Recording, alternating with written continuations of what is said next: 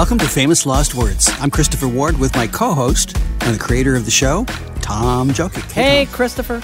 I want to tell the people what they're listening to. This is a show that digs into one of the most amazing interview archives in all of popular music. I do not think that is any exaggeration.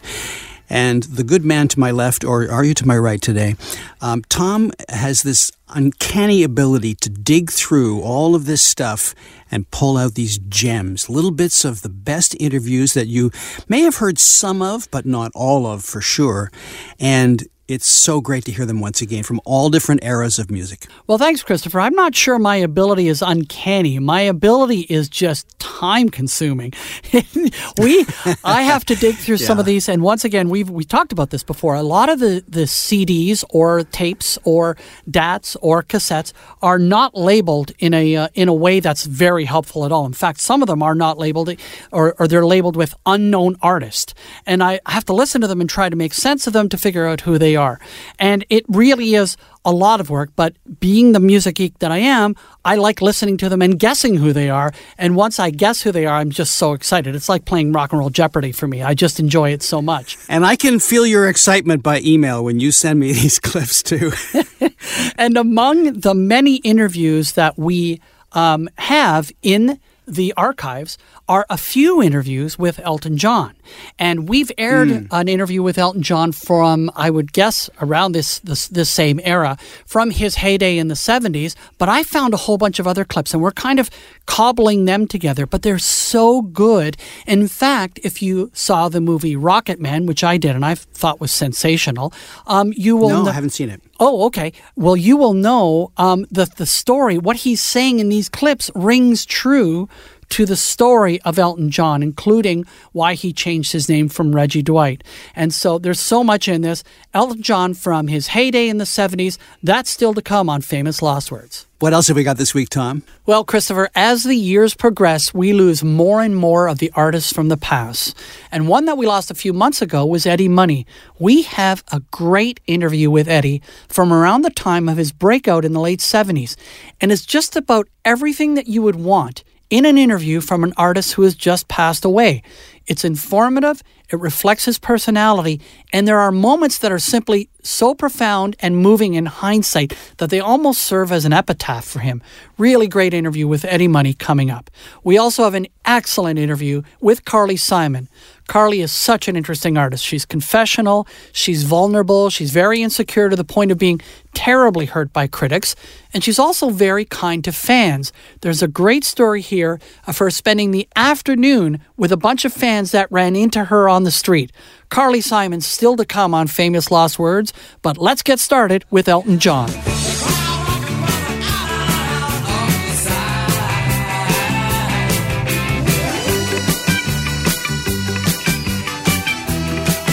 There you go. There you go, Elton John and Crocodile Rock on Famous Lost Words. Yeah, you like that one, don't you? I could see you dancing. It was the falsetto part. Yes. Na, na, na, na, na, na. Yeah. Oh, yeah, I'm good at that. I caused that. Yeah. In case anyone had forgotten, Elton is one of the greatest interview subjects in pop music, as well as being a pretty fine recording artist and songwriter. He's witty, he's wise, self-effacing, and revealing by turns, and it's all on display in the series of clips from a few different interviews that I believe are all from the early 70s, certainly no later than the release of Captain Fantastic and the Brown Dirt Cowboy in 1975. Here, he talks about loving ballads but having to lighten up, lyricists he admires, aside from his longtime writing partner, Bernie Taupin, his name change, and so much more. Elton starts off with the idea that, hey, what's wrong with a good rip-off? That's right, and the song they're talking about here is one we just heard, Crocodile Rock. I wanted to make a record that had the influences of like the Del Shannons and the Pat Boones of the 1950s and 60s. And Bernie wrote this lyric, which can only be one of those type things. And so we just got it together, and we got the nice sort of clicky guitar sound in the middle. It sounds like Duane Eddy, and there's an Eddie Cochran riff there somewhere. It's just a complete... Someone asked me a stupid question, say, don't you think it's a bit of a rip-off? And the whole record's a total rip-off, but that's exactly... It's just a tongue-in-cheek, you know. People just break up when I start going, la, la, la, la, la, la, because it's, you know, it's Speedy Gonzales, isn't it? It's just a turnout. I was fed up with Rocket Man. Was a really good record. I wasn't ashamed of it. I've never been ashamed of anything I've done, but I just wanted to get out of the rut of producing slow plodding singles, which seemed as if I was getting into that sort of thing. What do you think about that idea, that it's okay to rip things off, that it's all just in the bucket of rock and roll? Well, I mean, when he says rip things off, that's one thing. I think what he means is being influenced by. When he created Crocodile Rock, which I think is in his whole pantheon is one of the most lightweight records there is.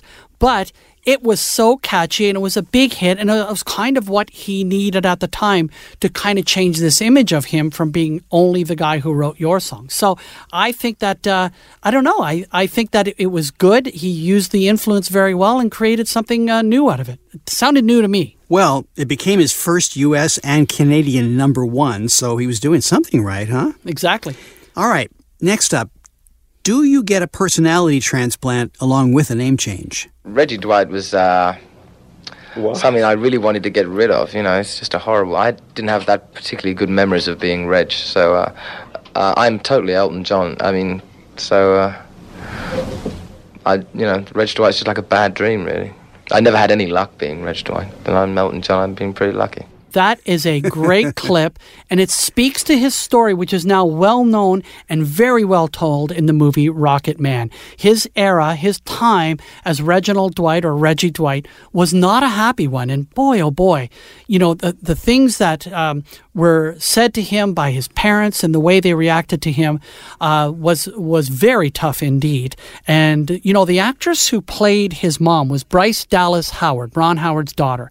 She played his mom, and when she read the script, she actually thought it might be too mean towards the mom. So she asked around the people who knew Elton's mom, and they said, oh, no, she was actually much worse than this. Oh, really? Yes. Wow. Yeah. And so you can see why he needed to get away and why he changed his name. Well, he is ever changing, even to this day. And Tom, to your point that he didn't want to be locked into being a balladeer, Elton says he doesn't want to repeat himself, and he won't name the names of artists who do. And then he does name names.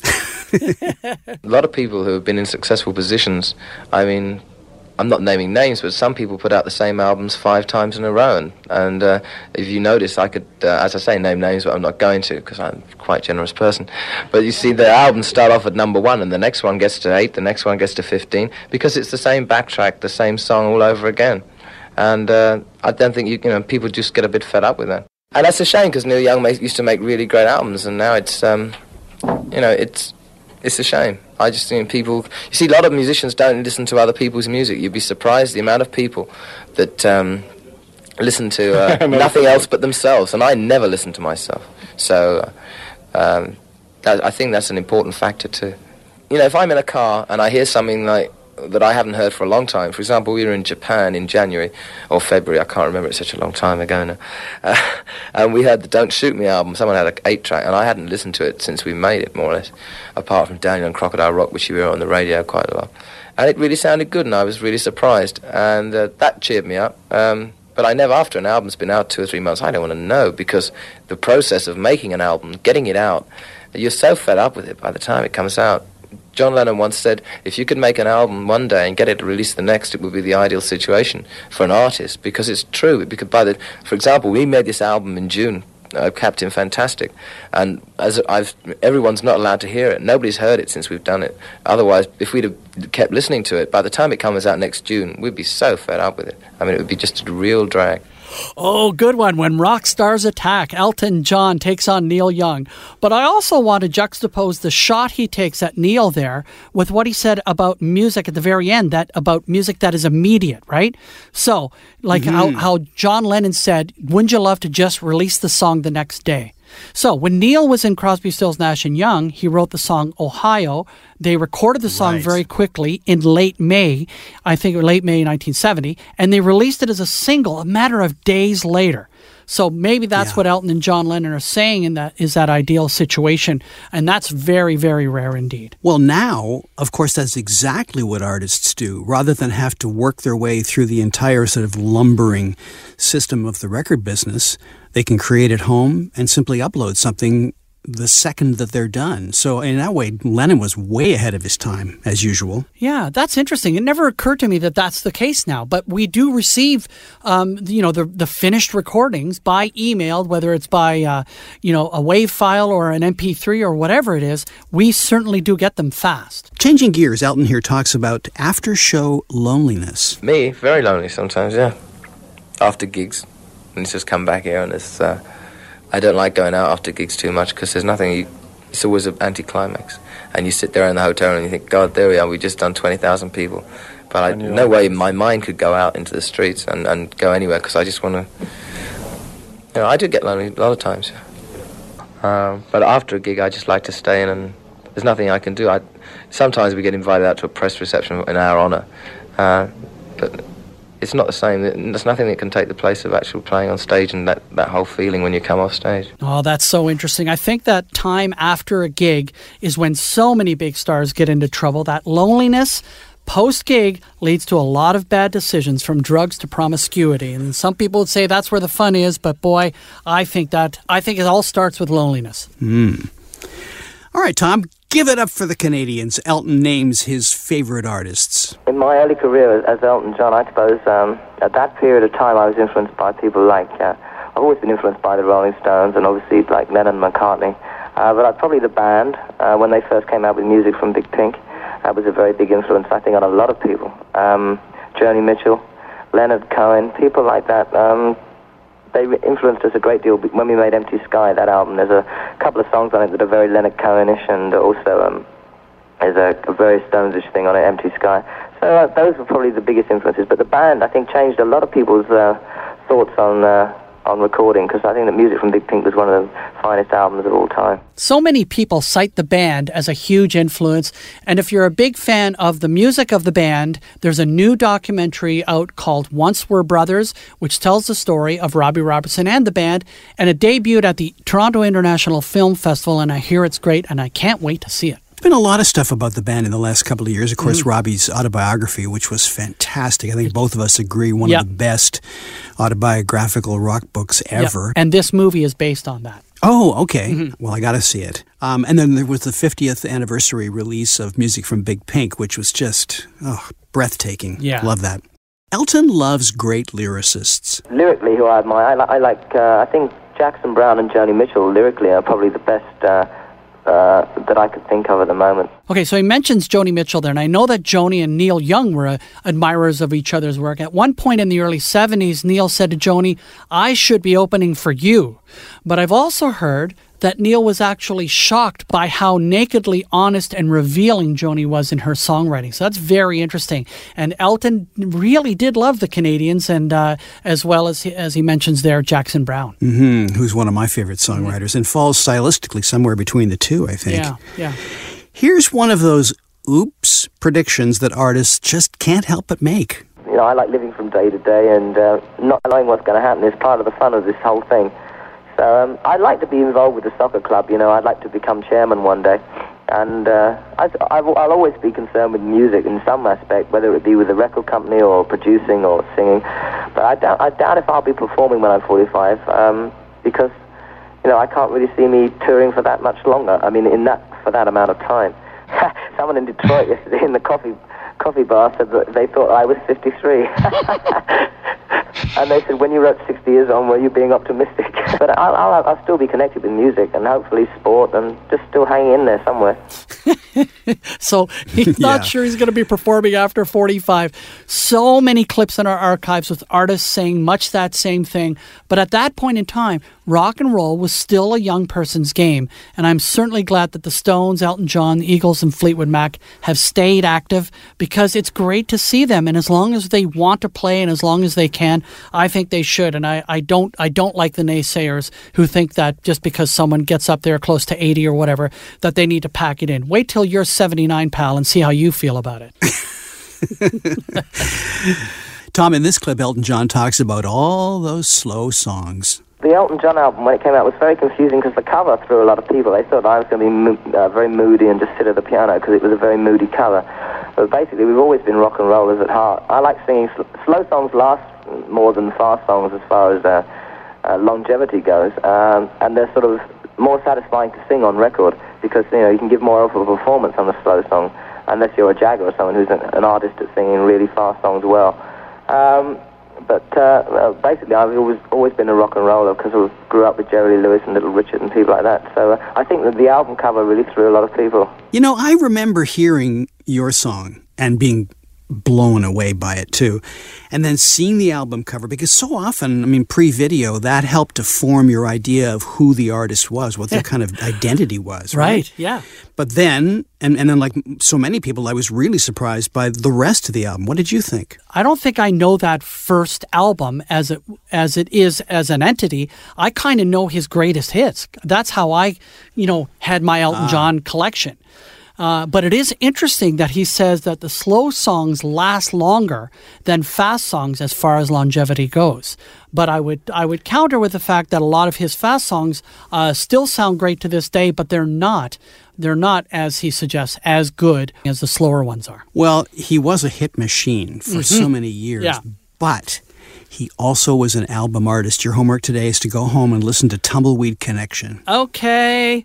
It's a great record. Okay. Here he talks about a song that he just had to write for L.A. people. That's right. And in this clip, he's referring to The Bitch Is Back. Significance behind it is always just a song about I don't know, really. It's about me, about anybody who's got a couple of drinks and, you go out with people and you talk about people and you gossip and...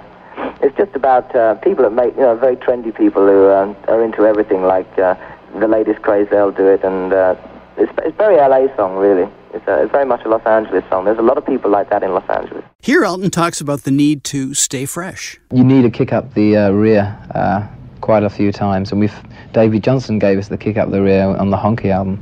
And I think now Ray Cooper's joined the band. He's given us another kick up the rear because I think you can be lethargic and you have to stay one step ahead of the time. And I think this is probably why our records do get accepted, is because we're always trying to... I don't want to bring out a single that sounds exactly the same as the last two or three. Okay, so you have to admit that from 1970 to 76, Elton had an incredible run of hit singles. Your Song, Leave On, Tiny Dancer, Rocket Man, Crocodile Rock, Daniel, Saturday Night's All Right for Fighting. I know you don't like that song so much, Christopher. Goodbye Yellow Brick Road, Candle in the Wind, Benny and the Jets, Don't Let the Sun Go Down on Me, The Bitch Is Back, Lucy in the Sky with Diamonds, Philadelphia Freedom, Someone Saved My Life Tonight, Island Girl, Pinball Wizard, Don't Go Breaking My Heart, and Sorry Seems to Be the Hardest Word. Okay, that list is amazing, and they all sounded different. So much artistry in all that commercial success. Well, he talks about one of those songs you mentioned, and one of my personal favorites, called Don't Let the Sun Go Down on Me. And I love the fact that he just has a mea culpa moment and says, I don't know how to pick a single, I make all the wrong choices, but he did love this song. Usually when it comes to picking singles, I'm the worst. If it was left to me, I'd have no single success at all, because I always pick the wrong ones. But Don't Let the Sun was one of my things. I insisted that it was the single. People said, no, Bitch Is Back should be the first single. I said, no, Don't Let the Sun. And in England, of course, it staggered up to an amazingly high position of about 20. And it was my weakest ever seller. And I thought, oh, God, trust me, whenever I do anything, I put my foot in it. But I still had tremendous faith in it. And I knew that it's a very long record, right? It's very slow. It takes about a minute and a half, 2 minutes to get to the chorus. And suddenly I began to get paranoid. And then, as far as radio stations go, it was the quickest ever mass acceptance of a record I've ever had. And that really, I had to think about that one in the States, because I thought it was going to be a little hard to get the record played, because of its length and because, it's a slow record. I love that song too, Christopher, and I'd like to point out that George Michael and Elton had a big hit with a live version of that song, which is fantastic. Yeah. Isn't that the song they did at Live Aid? Yeah. And I remember, just from a songwriter point of view, noticing how long it took to get to the chorus, and he mentions it takes like a minute and a half or something. That was just completely against what everything in radio stood for, which is get to the hook, get to the chorus, because we had that hammered into us. But for sure, that long piano intro and all those great verses before the chorus, that's absolutely right. Yeah. Elton tells the story of yet another unlikely hit single. We were recording in January at Caribou, making the Caribou album, and Yellow Brick Road was beginning to slide down the charts, and MCA wanted to take another single. And I said, well, it's got to be Candle in the Wind. I mean, there's just no other choice. It's got to be Candle in the Wind. And they said, well, we're thinking of releasing Benny and the Jets. And I said, you've got to be crazy. In no way will you... I said, no way. Benny and the Jets, you're mad. I mean, God, I thought it was going to be the bomb of all time. So then I get a frantic call 2 days later from MCA. Listen, CKLW or so-and-so in Detroit, it's the black stations are playing it. So, of course, that immediately appealed to my ego. Black stations are playing my records? And they twisted my arm and did a whole number. And it was true. It broke through black stations, first of all. And I said, well, you know what you're doing. Put it out. I said, listen, this is your woe betide you. It's a terrible bomb. I'm never going to forgive you. So they put it out, and it was my biggest ever single ever. So it shows you how much I know. I know nothing. And that really fascinated me, because I would never in a million years... There's about 6 other tracks off the Yellow Brick Road album I said would have been more suitable as singles than Benny and the Jets. And there you go. I couldn't believe it. I was so stunned at the success of that record. Great story, and it obviously expanded his audience. From the 8 times platinum Goodbye Yellow Brick Road, Benny and the Jets. Wow. And that, by the way, was his most successful record, unless you count The Lion King. Yeah, and that Lion King was absolutely huge. That's Elton John from his heyday in the 70s, and of course his current farewell tour continues through the end of 2020, more than 250 shows in total. I've got 2 tickets to paradise. Won't you pack your bags and leave tonight? I've got 2 tickets to paradise. I've got 2 tickets to paradise. Oh, one of the best songs of the late 70s, 2 Tickets to Paradise, Eddie Money on Famous Lost Words. Go ahead, Christopher. Tom, the late Eddie Money was born in Brooklyn as Edward Mahoney. His attempt to follow in the footsteps of his grandfather, father, and brother and join the NYPD was short-lived. Eddie claimed he couldn't imagine himself with short hair. His band at the time couldn't imagine a cop in the group, so he got tossed. So in 1968, he moved to the Bay Area, and he met legendary producer Bill Graham, who became his manager and got him a deal with Columbia. So Eddie's debut album was released in '77 and started him on the road to being one of the signature voices of the next decade. The album contained the hits Baby Hold On and your favorite, 2 Tickets to Paradise. 2 chickens. And went double platinum in the U.S. It's 2 chickens to paralyze. I've got 2 chickens to paralyze. Adam, what are we going to do? His 4th and final platinum album, Can't Hold Back, do you want to have a go at that one? Well, was released in '86 Sure. and included the hit Take Me Home Tonight. Take me home tonight. This was inevitable. Featured a guest vocal from Tom Jokic of the Ronettes, singing a line from her biggest hit, Be My Baby. Ronnie Spector. Beautiful. The single went to number 4 on Billboard. Money got a Grammy nomination, but not a Grammy. And looking back in recent times, his sense of perspective remained as grounded as ever. He kind of felt like he'd missed out on the whole enchilada, the big superstardom thing and the big dough. But he said, quote, the kids aren't in jail or rehab, nobody's wrecked the car this week, and there's still milk in the fridge. I'm having a good month. Oh, that's great. That's great. And, you know, when we heard that Eddie had passed away, I immediately went into the archives and dug this out. And these are great clips. It's so great to hear him they are. kind of at the very beginning of his career. But there's a certain... It's kind of profound to hear him talk, because he actually talks about how he wants to be remembered in this last clip. So this is great stuff and very moving to hear in light of Eddie's recent passing. He starts the interview by talking about life as an opening act. I've been working with Alice Cooper, and Santana's working about 4 days a week. And when he works, I'm on the gig with them. But if not, like I played in front of 6,000 people last night in Youngstown, Ohio. I'm pretty big in the Midwest, and we had our own show, which is great because we do it in an hour and a half. And I just got back from Europe, and I'm a little spoiled. I really like playing as much material of mine as possible, because that's why I travel 2,000-3,000 miles to play rock and roll. You know, that's what I've been doing for 10 or 15 years. And it's kind of hard doing a 35, 45-minute set. But then again, working with somebody with, like Santana, who I've been influenced by years, and Jimmy Lyon, my guitar player, loves him. It's great. He's a real gentleman, and the rock and roll and his trip are really different, and it's more of a compatible build. And a lot of the guys in the band are friends of mine. Like, for example, Chris Solberg, the rhythm guitar player for Santana, I've been working with. He used to be the bass player in a group called the Rockets when I was a man of 1,000 demos before CBS signed me. Chris was my bass player, and I know a lot of the guys. And the bass player in Santana used to work for me too. So you see, I was really kind of knocking around in the Bay Area for a long time. You know, like some of the guys from Pablo Cruz work with me or for me, whatever you want to put it.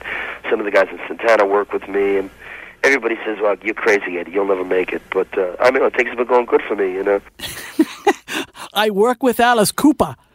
You can hear the pros and cons there of working as a warm-up act, and you get to be exposed to a larger audience when you do that, but you can't play your set. It's just so much shorter. But man, I love Eddie. Alice Cooper. The thing is that I love his humility. I mean, he didn't even see himself as a rock and roll star. It's like being a rock and roll star is like being a star for 2 or 3 years and then it's gone. Well, I've never been a rock and roll star, and I really feel like a Helen Reddy or Donny Osmond's a rock and roll star. I kind of feel like an accepted artist somewhere in the middle of the charts, which is a comfortable feeling for me because I really don't want the whole pie. I just want a piece of it, you know. It's great that he realizes his place in the grand scheme of things. He's not cocky about it, just like you said at the beginning of this interview. Now, is he really saying that true rock stars are people like Helen Reddy? Yeah. Yeah. Okay. Yeah, exactly. I wonder how he meant that. So in the next segment, Eddie talks about growing up in New York and moving to San Francisco. Well, I hang around with a lot of New Yorkers. Bill Graham, my manager's from New York, and a lot of people at CBS, the big Black Rock in Manhattan. I don't know. New York is home sweet home for me. I grew up there, and I don't want to say I'm from the gutter. I'm from about 5 steps back and four houses down to the right. But yeah, New York's a good town for me. There's a really good rock and roll thing happening in New York these days, it seems like. Do you find yourself wanting to go back there and work out of New York instead of San Francisco at all? Well, I'll tell you the truth, Rick. Working out of San Francisco, coming from the rat race rock and roll world of New York, is kind of difficult. But like a lot of my energy and a lot of I learned from like a Bob Dylan, or then again from an Otis Redding or a Johnny Taylor, or going to the Murray the K shows and seeing the Shangri-Las, or seeing Otis Redding, and just seeing Smokey Robinson, or seeing Little Anthony Imperials. I've been singing rock and roll, and I sang in an a cappella group in Brooklyn when I was a kid, and it's kind of like in my blood. And San Francisco and California was kind of sleepy for me, you know. I always felt like I was going to come back to the East Coast, you know. Right. One thing I like about the California reality is what you do and what you accomplish, you can be proud of and you can get recognition for it. The same way in the Midwest. New York is a cold, smutty town, and it doesn't really represent the whole country. It's kind of like a cutthroat vibe, and I love New York because I'm from there, and I'm very proud of being from there, and I'm glad I'm a go-getter and I made it, but I don't think I'd ever really want to move back there. To tell you the truth, I'd like to move maybe to either Oregon, or I'd like to really, I don't want to get anybody mad at me for being an intruder, but I love Canada because there's a lot of land up here, and the fishing's really good, and I'd kind of like to buy some land in Canada. Oh, I love this guy. He's so New York, so unassuming, which is weird, a weird dichotomy, and he really pays tribute to his heroes. Also, I want to give a shout-out in this interview to the guy who did the interview. His name is Rick Ringer, great broadcaster, and a friend of mine on Facebook. I chat with Rick all the time. He's done some of our best interviews. He sure has. Did you catch the comment about Canada? How he was thinking about getting a place in Canada because the fishing's real good. I love the fishing. Yeah. So anyway, here's that blue-collar attitude that Eddie Money was known for. We always wanted to make records that sounded like the band, rather than going into a studio to make a record that doesn't sound like the band and then have the band sound like the record is like creating a Frankenstein monster. It's not my kind of rock and roll. I wanted the record to sound like the band, and I like my band. They're kind of younger, and they all got kind of stars in the rise like me. We're all kind of like on the way up, and we don't get triple scale, and we don't make $90,000 a year and show people how we resodded our blue turf lawn, you know, or look at the new swimming pool, or look at my Excalibur in the driveway. That's really not part of my reality. I'm not really in the whole business for the money. I'm in it for, like, I want more out of life than a tombstone, you know. Not that I want the gold records. I just want, like, my mother or maybe my godson or my nieces and nephews to know that, you know, hey, you know, I was a recording artist for a couple of years. I don't really trust this business. I just love it. There you go. Like I said, that last clip sounded almost like an epitaph at the end. A perfect way to finish this segment. Boy, oh boy. By the way, by the time Eddie passed away, he had 5 kids. You're so vain. You probably think this song is about you. You're so vain. Oh, her biggest hit, Carly Simon and You're So Vain on Famous Lost Words. Tom, at the time of this interview in 1976, Carly Simon was rock royalty. She'd had a string of hit singles and albums, and her marriage to fellow singer-songwriter James Taylor kept her in the press, and the controversy surrounding her biggest hit, You're So Vain, was water cooler subject matter for years. Simon is the daughter of Richard Simon, founder of the Simon & Schuster publishing empire, and began her career in a modest way, recording with her sister Lucy as the Simon Sisters. Her 1971 debut won the Grammy for Best New Artist. Her third album, No Secrets, went to #1 on the heels of You're So Vain. In 1989, she became the first artist to win a Grammy, an Academy Award, and a Golden Globe for a song written and performed by one artist for the song Let the River Run from the film Working Girl. Yeah. And I have an obscure detail, and I know you love those. You know the song Anticipation? Yes. Anticipation. Okay. She wrote that song in 15 minutes while she was waiting to be picked up for a date with Cat Stevens. Oh, wow. Yeah. Also, she did one of the most rare of things, and that is a pre-taped SNL performance because of stage fright. And yes, at least one verse of You're So Vain was written for Warren Beatty. The other 2 verses, yet to be revealed. You know, Christopher, you know what you and I have in common? What's that? We are probably the only 2 people in the universe who are not suspected of being the subject of 1 or 2 of the verses in that song. So many people have been listed as the possibility for who she's singing about in that song. Well, that's because neither one of us are guilty of vanity. Otherwise, we'd be right in there. Hang on, I have to check myself in the mirror. This interview was from 1976, around the time of Simon's 7th album called Another Passenger, an album which got a tepid commercial reception, but which Rolling Stone called Carly Simon's best record.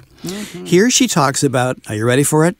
Taking fans for lunch. I remember last summer, I was in a very low kind of mood that I'd been in for about 2 or 3 weeks, just about my music and about myself. And I was walking down the street where I live on the Cape, and a bunch of girls had followed me and had stopped me and said, how much they liked me and so forth. And I was so happy that I took them all out to eat in this little place, and we just talked for about. I was just so thrilled that they had actually, yes, and I wanted to find out about them. I always think it's so one-sided when somebody tells me that they like me or whatever, and I figured that if they're at all interesting, and you know how you can tell in a second whether you want to get to know somebody or not, but if they're at all interesting and I'm turned on by them in any way, I want to find out what they do too. That's really nice, and I bet they're still talking about that, because that's a rarity. I don't know how young they were, but I'm sure that there was a lot of, no, you ask her, go on, Maybe, and then you turn out to be a real, in fact, human being that takes them out and buys them lunch would really have to blow somebody's mind. That says a lot for you. I don't always do that. But anytime anybody wants to go to lunch, look up Carly, and she'll lay a compliment on her, and it's good for a free meal. I mean, sometimes I'm in the wrong mood, and I'm busy or whatever, but it never ceases to please me and flatter me when somebody tells me that they like my work. Oh my, isn't that story? The best story ever? That's I love great. That. Yeah, that's so charming. Artists, Simon included, frequently have thin skin. Critics. Oh, critics. Where they come? What is that? How they worry me. Yeah, do they? Yes. Do they get to you? Terribly. Why? Because I guess I don't have enough sense of myself a lot of the time, and so very often my opinion of myself has to do with what somebody else thinks of me, and very often it's what the latest person thinks of me or what the latest critic thinks of me or says. And I mean, every artist is that way to a certain degree. Every performer that I know has a kind of ego that's about to topple over. And that's one of the reasons why they're out there in the first place, is to try to gain some kind of love, I think, on a larger scale than what they got from their parents or what they got from their extended family or whatever. And so performers, as a rule, really want to be loved. Everybody wants to be loved, but performers need it to the extent that they really go out and get it on a professional level. And so I think almost, I mean, all the performers that I know are very affected by what the critics say. Some of them make believe that, you know, or say that they really don't care, whatever. But I've never met a person who in the deep, dark honesty of their soul doesn't just crumble under the nasty pens of some nasty critics, or some well-meaning and good critics who just honestly don't like what they're doing. Wow, that's interesting. I don't have a strong enough sense of myself, she says there. Wow. Here we go, the infamous Christgau review and her reaction. Now, what we're talking about here is the critic, Robert Christgau. Have a listen to what he says about her. One time, Robert Christgau wrote a review of the No Secrets album, and it said that on You're So Vain, Carly Simon sounds like a horse whinnying. Wow. And it just, I mean, that was one of a number of just, you know, comments that just stabbed me. And I read it, and I wrote him a letter, which was the only letter that I've written to a music critic who's written a review about me. And I just said, I wonder if you know that people that you say these things about are really human and take these things to heart, and that they're not just sort of, you know, performers who are above it all and ride around in limousines and don't care about anything except for their next dollar. You know, people have hearts. And he wrote me a letter back saying that since that time he'd listened to the album some more, and in fact he'd grown to like it. It was a very open letter. It was a very warm letter, and it was as if by my opening myself to him, by making the contact with him and making the admission that I was actually hurt, that he'd sort of gotten in what he wanted to get in, which was the little stab, and now we could be friends, you know.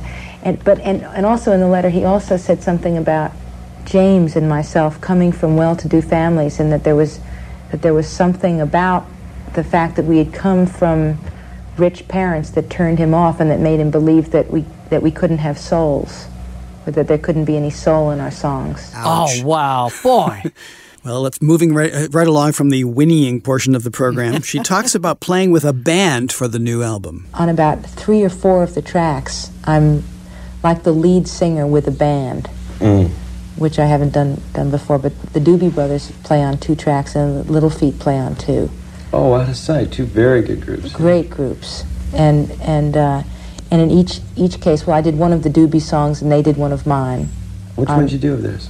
It Keeps You Running. Oh, out of sight. Mike McDonald wrote Yes. Mike is wonderful, and in fact, he and I are going to be doing some writing together this summer.